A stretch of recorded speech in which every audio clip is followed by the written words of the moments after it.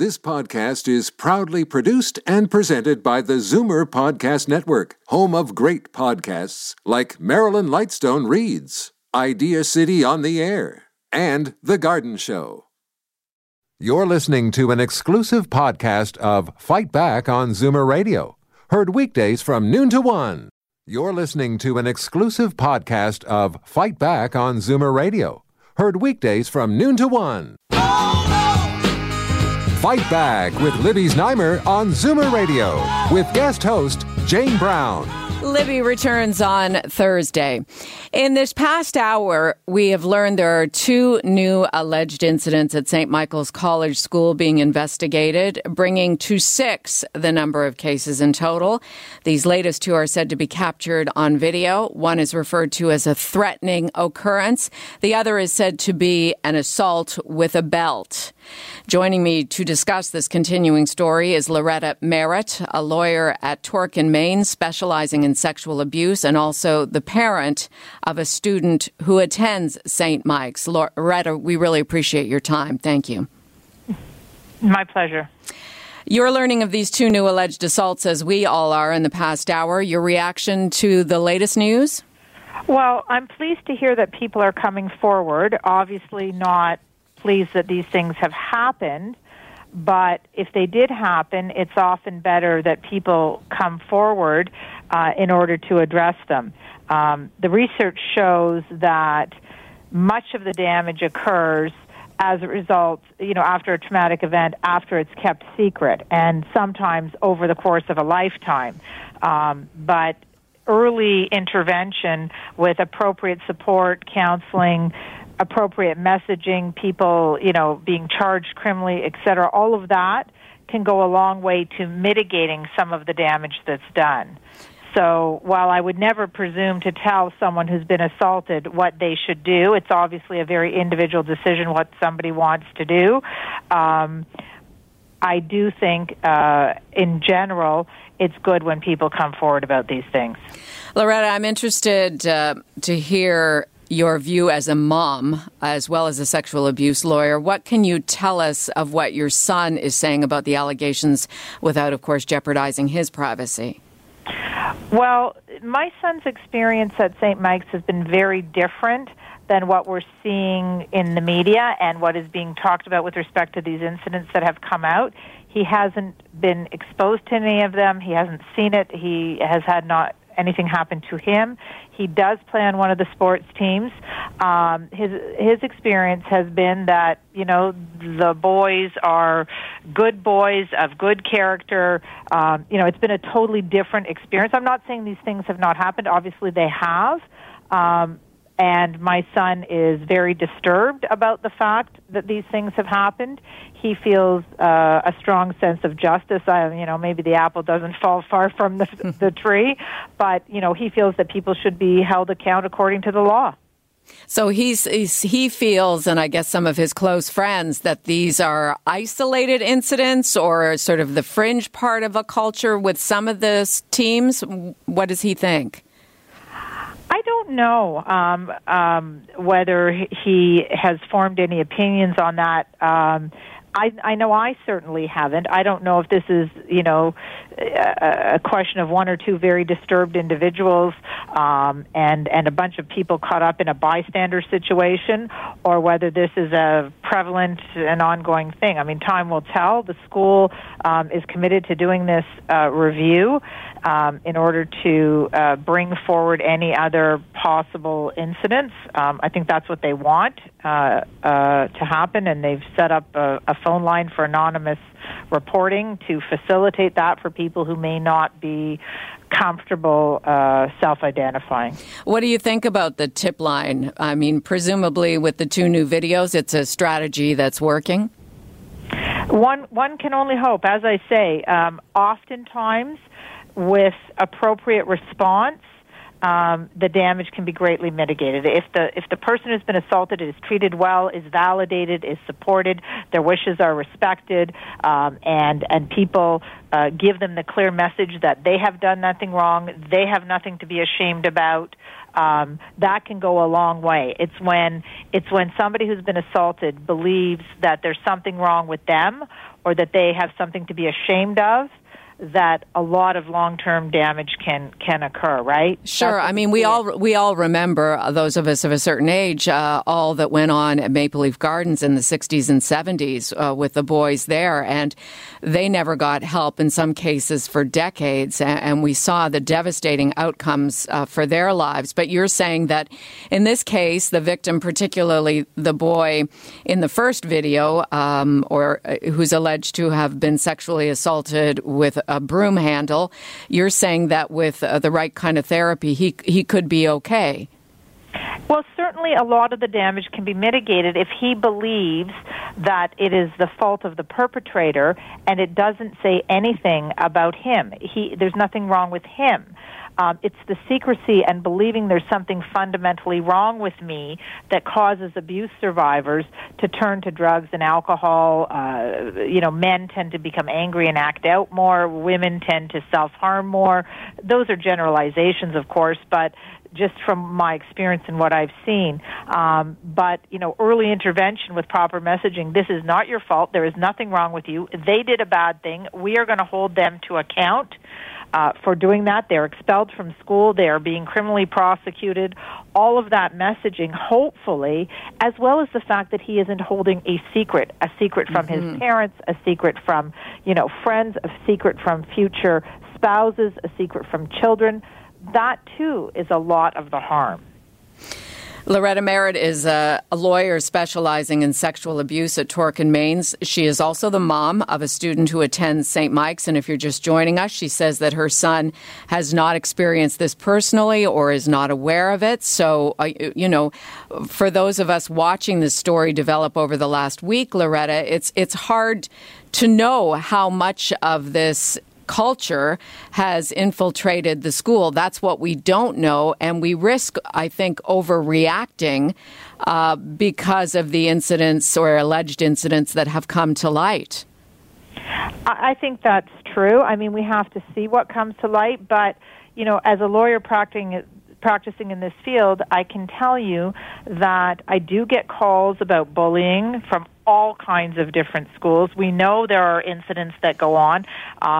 Most of my practice centers around abuse by adults in positions of trust, like teachers. I mean, we have, a story in the news now about one school where over 30 years, 3 teachers preyed on numerous students, and it went not only, not responded to, but in spite of reports, but it went on to, where the teacher was sent to another school as well. So sometimes there are, horrendous and horrific numbers of victims and numbers of incidents. It's hard to say whether this will turn into that. I would hope not. I hope there are not other incidents, but as I said, I think if there are other incidents, it would be helpful in most cases for the people to come forward and get the support they need. As we began the segment, I put out an appeal to alumni of St. Mike's or parents of St. Mike's alumni or St. Mike's students. And certainly we still have some time left in this segment if you'd like to call in. 416-360-0740, toll-free 1-866-744-740. Let's go to Michael in Pickering. Michael, do you have a story that is along these lines? Yes, it is. In the 50s, I went to a private school in the UK, and initiation in the UK in my first year was there were always bullies. There's bullies everywhere. They would put your head down the toilet and flush it, and also you would have to give money to the guy who was in charge of the group. And I remember it vividly, but I never told anybody. It's part of growing up and part of being a young student in a private all-boys school. The teachers were very, very rough. We had a French teacher that used to slap you around the face. We had another teacher, his name was Davis, and I remember him vividly, a Welsh guy. And in those days, they used to cane you on the buttocks. And private boys' schools are rough. And God forbid that you would rat on anybody, because your life would be a misery. I know what they're going through. I was never sexually abused. I was kind of a little bit tougher as I got older. But they are all boys. You're better off having boys and girls. You can get along better. But these private schools are notorious for what your people are telling us, what St. Mike's is happening at St. Mike's. That's a Catholic school, right? Yes. And I don't want to go and say anything about... I'm Catholic, by the way. But what goes on with abuse, not just from students and teachers, but from a higher level that's supposed to be closer to God. And all I see on television, and I just watched it yesterday, chasing some priest through an airport trying to get a confession out of him because he touched all these kids at school or in the church. It's notorious, and it bothers me. It really bothers me that you have to go through that. You go to school to learn. You go to school to make yourself a better person, get married and have children. And I think about when I was 15 or 14 when I went to my parents weren't rich, but I was a pretty smart kid, and I graduated university over here, and I became a VP of a company. And I thank my family for that. But they were rough. Yeah, thank you. They were rough. The teachers were so rough. No, it sounds like, in a lot of ways, a very terrorizing experience. Michael, thank you for calling in. Thank you. Have a great day. What Michael brings to light, Loretta, is a situation in the 50s. We're obviously many decades later. But he brought about an interesting point that it's tough being a kid, or, when you're with boys, that's part of growing up. How can we talk to our young children to make sure that they know that they should be safe there, and that if that safety is violated, they can bring that information without any judgment or concern or worry to parents? Well, if you look at what St. Mike's is doing now, that's exactly what they're trying to accomplish. They've canceled all their exams. Instead, they're having workshops and discussion groups. They've canceled external, team activities and other public performances, etc., trying to rebuild the community of faith, character, and service, as they put it. And they're taking on somewhat of a leadership role in the broader community. I understand some other schools are now taking a look at things, UCC for one, taking on issues of bullying and harassment and assault.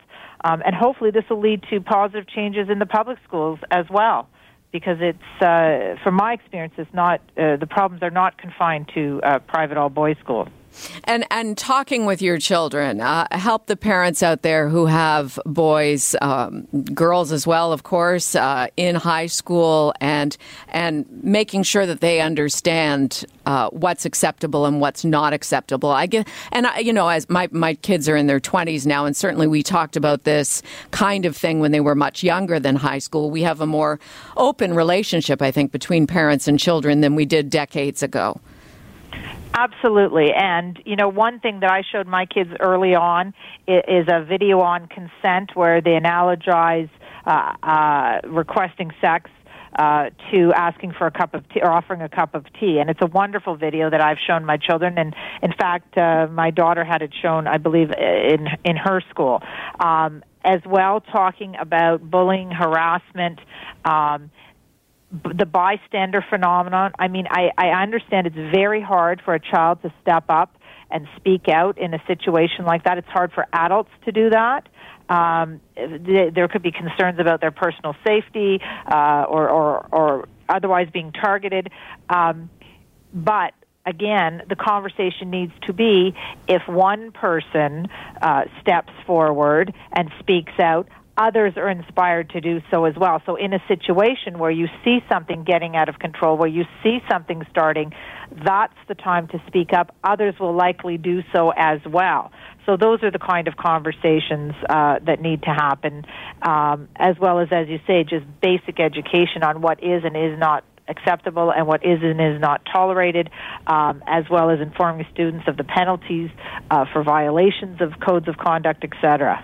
And Loretta, just as you were telling us there about the mid-year assessments being canceled, all events involving external groups, teams, and public performances for the remainder of the year, we are just learning, and obviously you knew ahead of time because you're a parent of a student at St. Michael's College canceling all of this around what's going on. So you've been given some advance notice, I guess, as a parent.